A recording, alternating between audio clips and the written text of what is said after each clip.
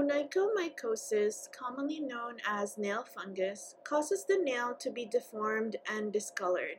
But not all nail fungus infections look alike. Besides the severity of the infection, there are also different types. If you want to learn more about the different types of fungal nail infections, then keep on watching. The first type is distal subungual onychomycosis, or DSO. This is the most common type.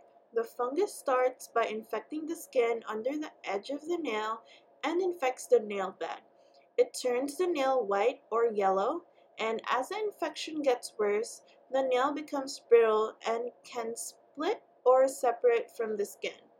The nail becomes thickened and pieces of skin and nail fragments build up under the nail. The second most common type is white superficial onychomycosis, or WSO. It affects the top layer of the nail, initially forming white spots on the surface that can affect the entire surface of the nail. The top of the nail becomes covered with chalky powder due to the infection. The nail does not thicken or separate from the skin. The next one is proximal subungual onychomycosis. This is more common in people infected with HIV. It affects the base of the nail and may thicken the skin next to it, which may separate from the nail, and the nail may become white and opaque. Lastly, we have Candida onychomycosis.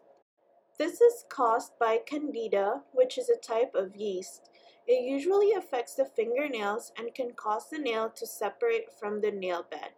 The nail may be deformed or thicker than normal and turn into a different color, like white, green, or brown.